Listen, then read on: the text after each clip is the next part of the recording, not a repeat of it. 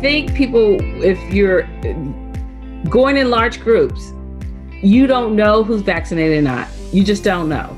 And I'm going to tell people, you can't trust people, because I clearly know of some people that know they have been COVID positive and they still get on a plane because they said they just need to do it. That's Dr. Yvette McQueen, a travel enthusiast who travels for pleasure and work as an emergency physician. She's on a mission to educate about health, travel, wellness, and disease prevention. Welcome, I'm Tanya Fitzpatrick. And I'm Ian Fitzpatrick, and this is World Footprints. Dr. McQueen knows a thing or two about the ailments that travelers often face. She's the go-to person for medical advice when she's traveling with others, and she's used her experiences and knowledge to write a couple of books offering medical advice to the traveling community. As a locums physician, Dr. McQueen travels to different places to provide medical assistance. As a locums doctor, and that's in Latin, locums tenens is temporary doctor or substitute doctor, I travel around the United States working at different hospitals in their emergency department. So as an emergency physician, I go in, I work a few shifts. I'm a substitute doctor of people who's taking leave, whether they're taking leave for family, maternity, did the contract change, they need a substitute, or is it in a rural hospital where they can't get doctors there on a regular basis? So right now I do have 7 state license. I can go to those 7 state license along with government institutions like the Indian Health Service. And I also have worked in the Caribbean, in the United States Virgin Island, and also on Bermuda Island. I did just get back from New Mexico. I was working in rural New Mexico on a Navajo reservation and one of their healthcare centers in high altitude, and I felt it. So, how does one with a strong wanderlust find themselves attracted to the demanding practice of medicine? Actually, I was attracted way back in high school, and that was many years ago for me, but I was always a science nerd. Biology, chemistry, loved it. I don't have any life-altering decisions that made me decide that. What made me go into emergency medicine, though, is my personality. Emergency medicine, I say don't like commitments. So I like taking care of patients. I like solving problems because a lot of times there's a lot of puzzles when they come in the emergency department. But I didn't want the overhead of an office or the long relationships. I like taking care of people, fixing them, and moving on. So the travel bug, how did that hit you, especially being a doctor and having the kind of busy schedule that doctors have? It wouldn't necessarily avail itself to travel a lot. Well, the travel bug also hit me when I was young. When I was in a junior high school, I belonged to the Big Blue Marble. I'm dating myself here. But it was on a Saturday and it was a show about international, and I had a pen pal back when we could write people with real letters. I had a pen pal in West Germany. That's also dating me. So we wrote each other, and then by the time between my 10th and 11th grade, my father said, "You want to go visit her?" And I was like, "Sure." So that was actually my first solo trip, my first airplane trip, and my first international trip. And I spent 3 weeks in West Germany, between West Germany and Switzerland. And after that, I was like, I'm hooked. I need to travel. I love to travel. And I used to just drive to the airport and watch the planes take off. And I love to travel. Now, when it's come to being a physician, yes, while I was studying and training, I didn't have a lot of time to do that. But I also had some of my training doctors, the attendings, a couple of them did locums. And I would see them every now and then. They're like, "Oh, yeah, I can work 4 or 5 days and then go take a month off and then work 10 or 16 days. And then they would go travel." So that's what made me love it. Plus, I did have a steady job for my first 8 years, but because I've been practicing for 20 years. But the last 12, I've done locums, and it affords me to go to different places, and the diversity of people around this country is just wonderful. But I put in other time, like if I'll stay 2 extra days and go see the Grand Canyon, or, I love museums. So when I was in Indiana, one place I could see the Clapper Girl Museum, like strange stuff like that. So but since I'm not messing up anyone's schedule by just being the substitute doctor, I can take a month off. I like to do missions. I've done that. So I'll work up to a certain point, take a month off, and then build my travel in. Now that we understand some of Dr. McQueen's backstory, we wanted to know more about her new book, Travel 911. I wrote this book because it was actually a lead for my previous book, which is, here it is. My previous book is Travelpedia, okay?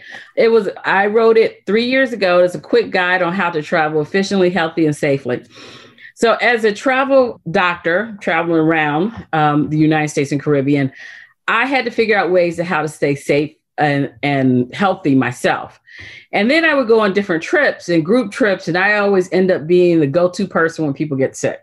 I was like, well, this needs to become a practice. So I did some study and some travel medicine about infectious disease and other thing. And I had the emergency part of it as far as fixing injuries and wounds. And I wrote this first book to let people know that, yes, it's okay to travel. And it was like, how do you go from a couch potato to explorer? So it starts off about how you get a passport, and this is what you need to pack, and how you determine where you're going to travel. And it did talk about how to stay safe and some of the common medical problems. Well, some of my more experienced travelers said, I want to know the meats and potatoes. If such and such happens, what do I do? So that's when I came up with Travel 911. And I've been speaking on several different panels and with travel groups. And this is just I call it a doc in your pocket. You can just carry with you, put in your book bag, a backpack, fanny pack, whatever. And it just has great chapters like, okay, jet lag, how to prevent it. What do I need to do? High altitude sickness. Okay, before I go on that mountain, what do I need to take with me? What do I need to do? If something happens, what do I need to do? It has a first aid chapter. I sprained my ankle, can't get anybody. What did I do? Put 2 sticks, a magazine, tie a belt or a scarf, and walk out of there. So that's what the Travel 911 is about. Because travel is a part of life. It's inescapable that things won't happen to one on a trip. And I think every traveler has a story to tell. What are some of the basic things that every traveler should think about, given that they're bound to encounter something? You are. Life is life. So if someone said, give me 3 tips real quick. First tip I always tell these people, hydrate. Hydration is key and it's going to help you prevent and cure or help a lot of the illnesses and sickness. Because if you stay well hydrated, it keeps your skin moist, it keeps your bones, joints good, your digestive system going, but it also helps with jet lag. It reduces risk of jet lag. So hydration. Number 2, get sleep. Sleep is important for wellness in all aspects.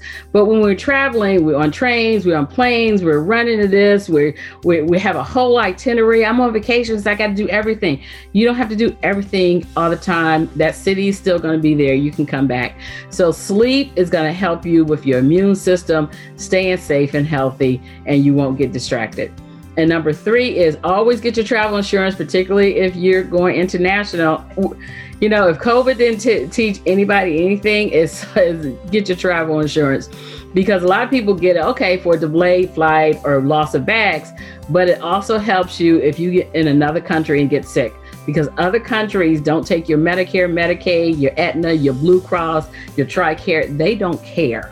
They don't care. They want a credit card. They want their money up front from the tourists. So travel insurance with the medical component helps you to pay for anything that's going to happen, illness, accidents, and it also will help you to fly back to a first world country for medical treatment. You're listening to the award-winning World Footprints podcast with Ian and Tanya Fitzpatrick. World Footprints connects you to the world through powerful storytelling that uncovers the full narrative of our cultural and human experiences. Discover the world through stories at worldfootprints.com, and make sure to subscribe to the World Footprints newsletter for compelling and exclusive content. Hippocrates said, "Wherever the art of medicine is loved, there is also a love of humanity." Here's more of our conversation with traveling emergency physician and telemedicine concierge, Dr. Yvette McQueen. So, we've been living through the COVID pandemic for over a year, and that has impacted our ability to travel. I had to ask about the white elephant in the room and what it's been like for Dr. McQueen to travel during COVID. When it first came about, it was late February, early March of 2020 when they declared it a pandemic. And just to explain the terms, it started in another country and then it spread across the world. And pandemic means that every country or 98% of the world is affected by this disease, widespread. And that's when it became a pandemic and they start shutting things down and things start changing, people not going to work. At first I was scared, I'm telling you, but we kind of was forewarned because in February we started to hear about it a little bit. And I guess us in the medical community started really paying attention. What really got me was when they built a hospital in like 2 days in China, I was like, something's up. And something made me, I guess, God's intuition. I end up saying, well, let me increase some of my mask and my N95s. I carry a little bit of my own things anyway, because I'm going from hospital to hospital, not knowing what they had. So I had bought a supply of it, which I'm glad because 2 weeks later, they were gone. So in the beginning, I was kind of afraid. We didn't know anything about the disease. People were just dropping dead. I was like, did I spend all my career to do this and I'm going to go there? Should I do this? But actually, God was looking out for me, and a few of my jobs were actually canceled because since I work at small rural hospitals, they basically reduced their services. They reduced their elective surgeries. So they're like, well, we don't have the money to pay for you to come in, or we can use our own doctors now. We just move them around. So actually, the first 2 months, a lot of my jobs were canceled. And then when I started traveling again, we knew a little bit more and I was prepared. So I had my N95s and I travel on a plane, still travel on a plane with my N95s and another mask covering. And that's how I work. So it's like, if I can do that at work, I can do that on the plane and I feel comfortable. I can breathe. I wear for 12, 14 hours at work. So 2-3 hours on a plane is nothing to me. What advice would you have to someone who's trying to navigate through what one should do in terms of their own personal protection? Well, I'm going to give the date out here because, with COVID, we usually tell things and we want to, oh, this is the advice and this is evergreen. But I watched it change from March 2020. And then June, people barely start traveling. By Christmas, people start traveling again. It is now May 2021 and people are out there. They've started traveling again. The vaccine has been around since December 2020. So some of us have been vaccinated anywhere between 5 and 6 months.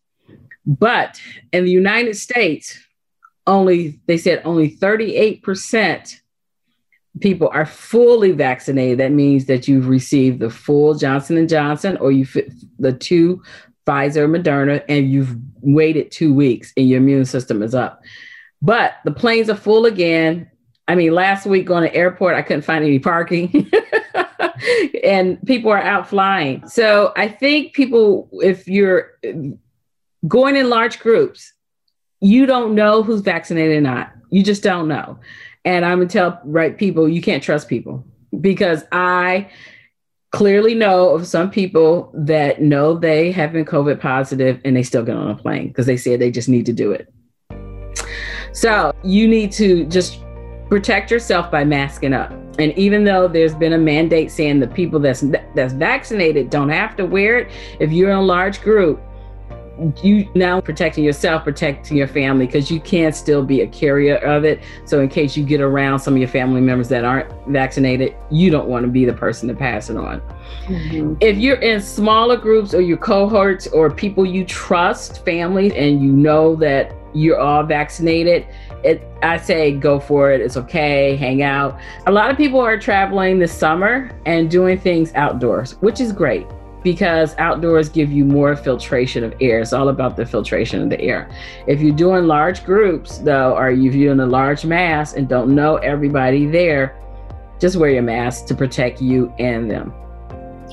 There were still some countries that had yet to receive the vaccine, what is your understanding about how the vaccine has been distributed, especially to countries that people like to travel to, Caribbean islands or countries in Southeast Asia or in Africa? Well, some of the distribution is controlled by the World Health Organization, and other ones are, most of it's basically controlled by that country.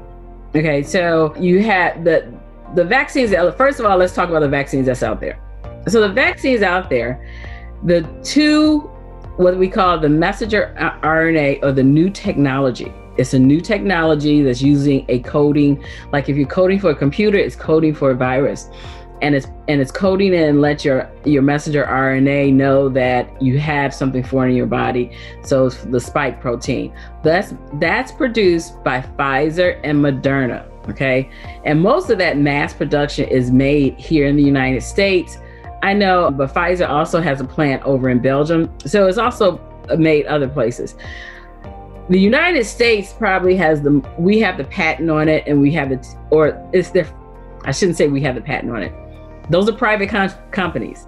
But since they're American companies, the patents are here, and the United States has bought most of their supply or has promised for most of their supply. You can get Pfizer in other countries. I know people have gotten Pfizer in other countries. The other two vaccines out there is called the AstraZeneca and the Johnson & Johnson. So Johnson & Johnson, yes, is a American company up in Michigan. And the AstraZeneca, that one's mostly produced in the UK. But that's what the UK and European were using. Those are what we call adenoviruses. So they take the message of coronavirus and put it on another dead virus, just like when we do influenza. So it's made identically to the influenza. Those are the ones that are, Johnson & Johnson is a 1-shot, AstraZeneca is a 2-shot one. Those are what UK have been using, a lot of places in Europe. Russia has their own, and I don't understand that one, so I can't explain it. And I know a couple other countries are making it. I know Cuba has made one, but I don't know anything about it. They like the Johnson & Johnson one in a lot of the, I guess you say, underserved countries or the third world countries, because it's a one-shot deal and people don't have to come back. So they like those. The problem is the WHO can say, yes, let's evenly distribute it. But one, if the country doesn't have money to buy it, or if the country government decides to buy some, but don't buy enough for all of their citizens, that's why the distribution is low. And yes, some countries have not received adequate amount. Mm-hmm. So I think Kenya is one of the countries. They say, hey, we had enough for probably third of our country, and now we can't get any more. Help us. We can't get any more. They're still there. Africa has 40 something countries in it, and barely 10 of them has been vaccinated and then now with India is a big producer of pharmaceuticals. If people don't know, India is a huge producer of pharmaceuticals for us, not just the vaccine.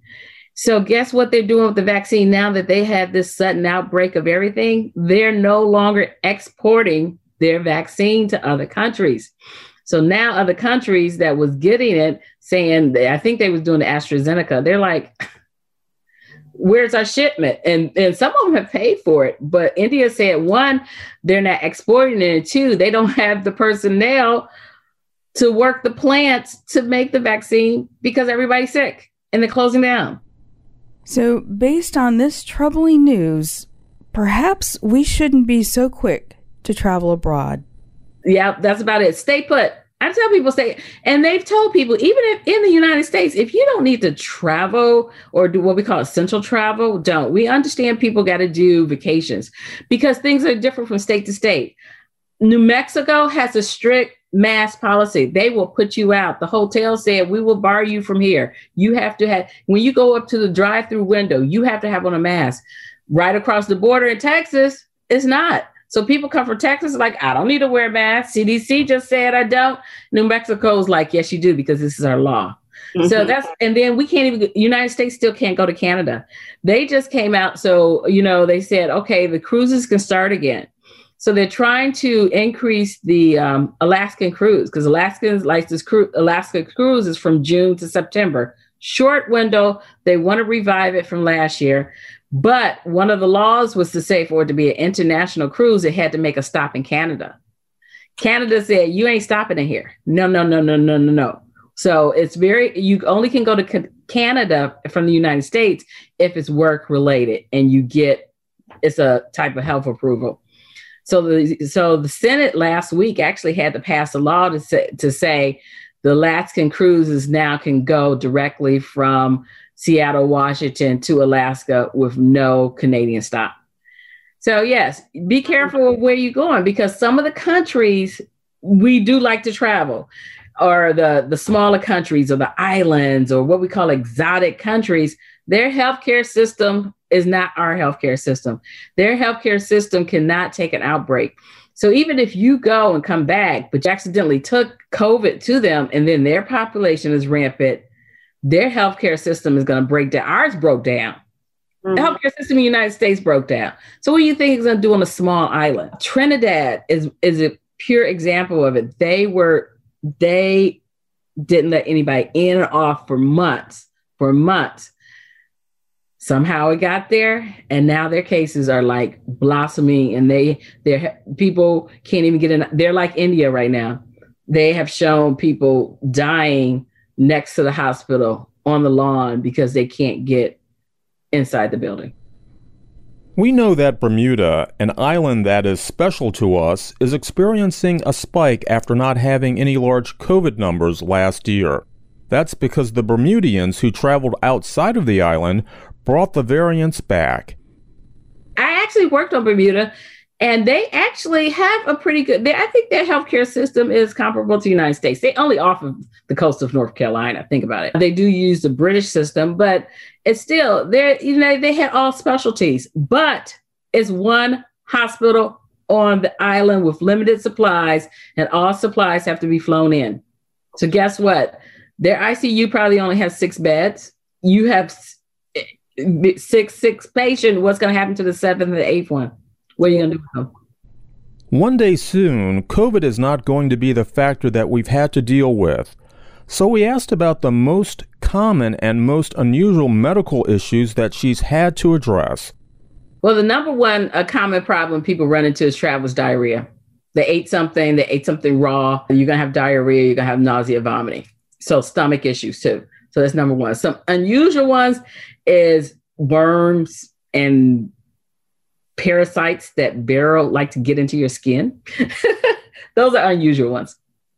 And so 1 or 2 necessities that you tell travelers to take would be, you should always have a first aid kit with you, whether it's Band-Aids or something like that. All your medications that you like to take, whether it's prescription or over the counter, because you don't know what you're going to encounter if you're internationally.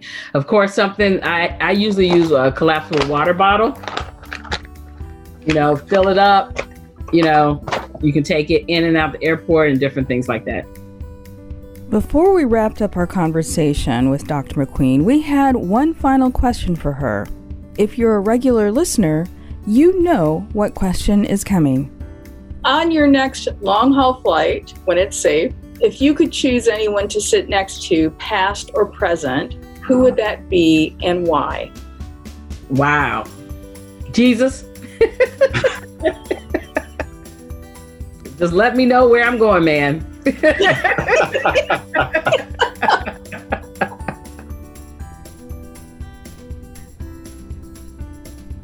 know what's funny, dear? When Dr. McQueen said her travel companion, her ideal travel companion is Jesus, her answer did not need a why. She did not need to answer that question. And, she packs so much information into this interview, the information about how the vaccine is distributed and even how it works. So those were very nice surprises for me. I think at the end of the day, we just have to go with what we're comfortable with, but around the guidance from the healthcare professionals, and exercise some common sense. We're just coming out of this, and so while things are starting to open up, we still need to be cautious, wear a mask, even when you're on a plane and you're fully vaccinated and you're out with crowds, wear a mask, just to be considerate and civil towards other people who may not be protected. Right.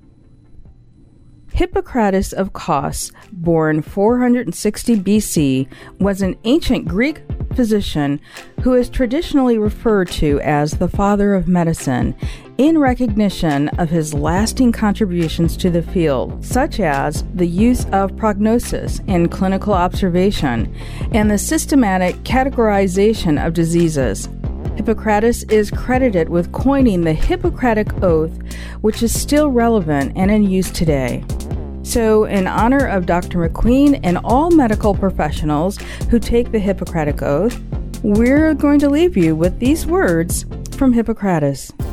As to diseases, make a habit of two things: to help, or at least to do no harm.